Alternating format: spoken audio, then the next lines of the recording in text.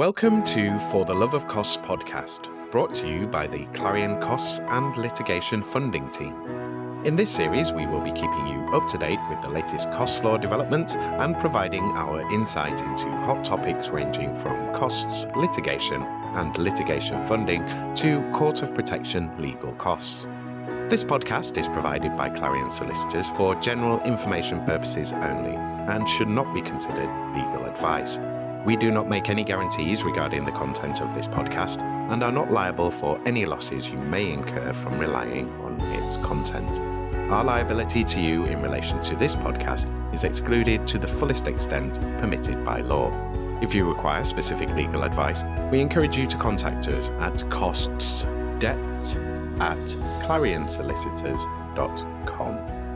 Hello, my name is Ella Howard-Taylor, paralegal in the cost team at Clarion, and today I'm joined by Stephanie Kay, Legal Director in the cost team. Today we'll be discussing hourly rates within Court of Protection. Welcome Stephanie, and thank you for joining me. Thank you for having me. So we know that recently there's been a lot of discussion, especially in Court of Protection, about hourly rates for court practitioners. We had the PLK decision in 2020, and then in 2021 we had the new guideline hourly rates come about, but until then there's not really been much of a review. Yeah, that's right. So PLK was obviously a landmark decision, given the last guideline hourly rates increase was in 2010. So then PLK came along in 2020 and it was welcomed by everybody, a standard 20% uplift on the hourly rates. And then in 2021, we had the guideline hourly rates increase. So these are not just applicable to Court of Protection practitioners, they are the national guideline hourly rates. And these have since, again, been reviewed, official as of the 1st of January 2024. So again, another great result really in that they have been increased, but as you say, it was 3 years between the two before the most recent increase. So those hourly rates, it came about following a review by the Civil Justice Council, and it was approved, I think, in October time. So we knew in October that it was coming, and thankfully it gave everybody a little bit of time to prepare and hopefully to update retainer letters and that sort of thing, which we'll come on to talk about. Yep. But the increase itself is a 6 to 7% increase on the 2021 guideline hourly rates, which is in line with SPPI inflation. So for those not familiar with it, it is the inflation applicable to professional services, and it is applicable from the 1st of January 2024. So brand new as of right now. It's good then, isn't it? So at least we finally got the uplift that we've been waiting for, especially given the last one was in 2021, and I suppose a lot has happened since then and inflation has come into effect. I know there's been as well a little bit of confusion about the grades that people can charge for. So I know historically you've got your grade Ds, which is your paralegals, your trainees, and then sort of from C to B to A and onwards goes into your more qualified, your more experienced fee earners. But do you want to just explain a little bit about the grades themselves and who they're applied for? Yeah, so it's important to recognise, I think, that the geographical location breakdown hasn't changed. Also, the grade of fee earner guidance hasn't really changed. There's been some confusion about whether or not you still need to be a qualified fee earner to charge grade A and grade B. The guidance, in my opinion, is really clear. It does say that you have to be a solicitor or legal executive to charge grade A or grade B hourly rates. Grade C fee earners can be solicitors or legal executives or fee earners with equivalent experience. And in our experience of SCCO assessments, that tends to mean that you have over 4 years experience as a fee earner and you are doing work equivalent to what a grade C fee earner would do, therefore meaning that you can try and recover those hourly rates for the work, because otherwise it would be someone who was qualified doing it and they would be entitled to charge those rates. Yeah. But yeah, as I say, the confusion seems to have come about because of the slight change in the wording for grade A and grade B fee earners, but it is still very clear that you do have to be a solicitor or legal executive to recover grade A and grade B. And there's quite extensive case law around that as well that talks about the fact that you do have to be qualified and that qualification is respected and it's not easy to get, and therefore that justifies the grade A and grade B hourly rates, which can't be charged unless you are qualified. So as a result of this confusion, we did actually contact the SCCO and just asked for a little bit of guidance to check that if that was still the case. And they confirmed that it was. There are exceptional circumstances where someone who's not qualified might seek to recover an enhanced hourly rate of grade B or grade A, but it will be quite few and far between in court of protection cases, and the reasons why it is exceptional would need to be explained within the bill of costs and that sort of thing. So in terms of the grades and geographical location, they are pretty much the same as they were before all of these changes. As I say, it's just the increase that has made a difference. So for a fee earner who's maybe been there for 10, 15 years, but they're not qualified, they are capped at the grade C rate? Essentially, yes, unless you could argue that they were doing the work of, say, the deputy, and you would argue that they should be able to charge an enhanced hourly rate. So whilst they're a grade C fee earner, they could charge equivalent of a more experienced fee earner, but that would have to be explained to the SCCO. So it's not a case of deciding, we'll charge this fee earner as a grade A.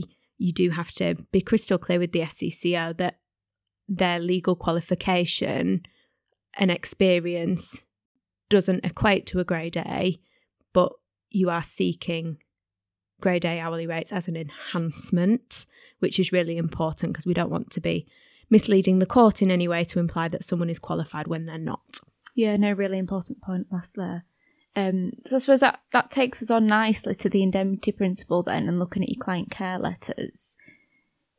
Just going back to the grades aspect of it then, would you shy away from naming your specific fee earners in your client care letters?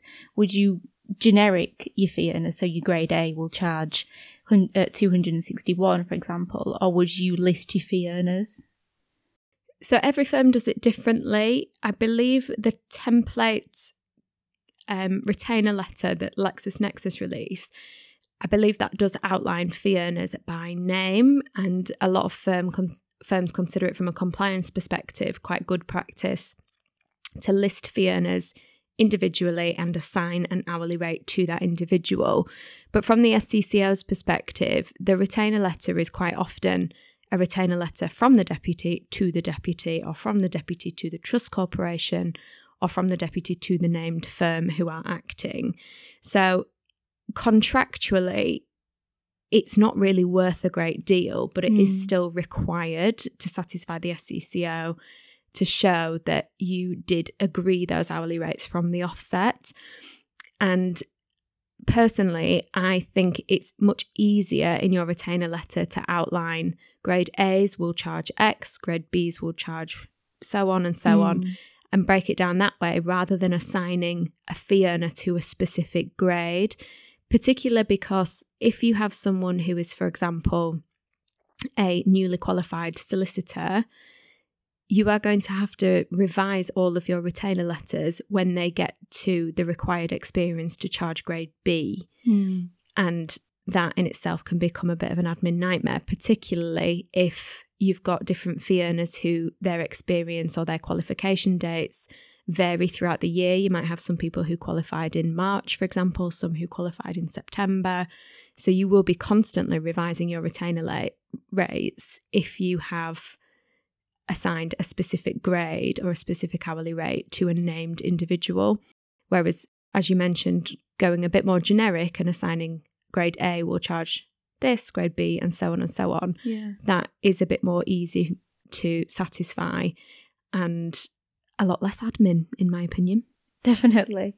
And I think the only other important thing to mention there is with the rates, just making sure you have updated your client care letters, because if you haven't, you will be capped at whatever they are stated at currently. Yeah, that's right. And it's so important, and it caught out so many people following the PLK increase and following the 2021 guideline hourly rates increase. But I think if you haven't already, it's so important that you check that your retainer letters do state the 2024 guideline hourly rates from the 1st of January.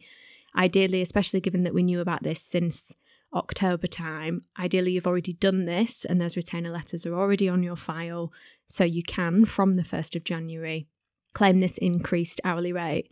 Otherwise, there's no guarantee that the SCCO will allow you that rate because you haven't agreed it from the offset. So to benefit from this inflationary increase, you do need to have that client care letter in place to satisfy the indemnity principle and to satisfy the SCCO on assessment. Yeah, because I remember when it changed to the PLK rates, obviously I think it caught a lot of people out there, didn't it? The indemnity principle did apply there because you hadn't updated your client care letters. Therefore, it meant that a lot of people were capped from when they did update their retainer letters. So I think, that's a really important point to look at. It was definitely quite messy as well, I think, when PLK was introduced, and hopefully everyone has learned from that, because the difficulty is, and a lot of people's argument was, well, who is this retainer letter to? Because obviously in COP cases, P doesn't have capacity in relation to property and financial affairs, so they therefore don't have capacity to enter into a retainer letter, which is the whole reason a deputy is appointed in the first place, because they don't have capacity to manage their own finances. Yeah.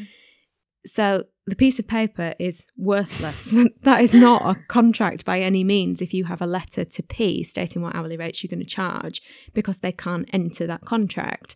But to satisfy the SCCO, you do need something, which is why so many firms now will have a letter from the deputy to the firm, or from a fee earner within the department to the deputy. And it is just that paper trail which is so important. So I think we can all agree it is not worth the paper it's written on.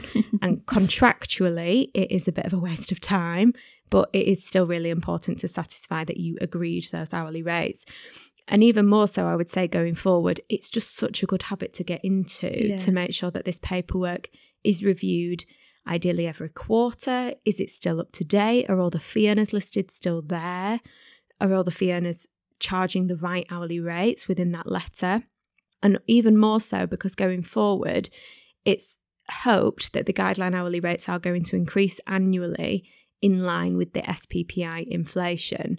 So if we do get another increase to hourly rates from the 1st of January 2025, you are going to have to revise all your retainer letters again to enable claiming those enhanced hourly rates or those new guideline hourly rates. So it's just a good habit to get into to revise it more frequently and make sure that you can recover the rates that you are entitled to, so long as you've got the right paperwork. Oh, that sounds like good news then, especially if we're going to keep getting a review, because I think it, especially from 2020 when we got the initial PLK, it was such a jump and surprise to people. And I think it was welcomed, but it was very much needed. And I think as inflation continues to grow, it's definitely something and the right thing to be doing, to be looking at it year on year when inflation has changed. Yeah, and I think there's been discussion definitely about, is 6 to 7% this increase that we have now for 2024, is that actually reflective of the times that we live in since 2021, since the last increase? And I've heard quite a few people say, well, why are they not combining the inflation over 2022, 2023 and 2024 to then mean that uplift comes all in one go? That's not happened, and I cannot see them backdating it.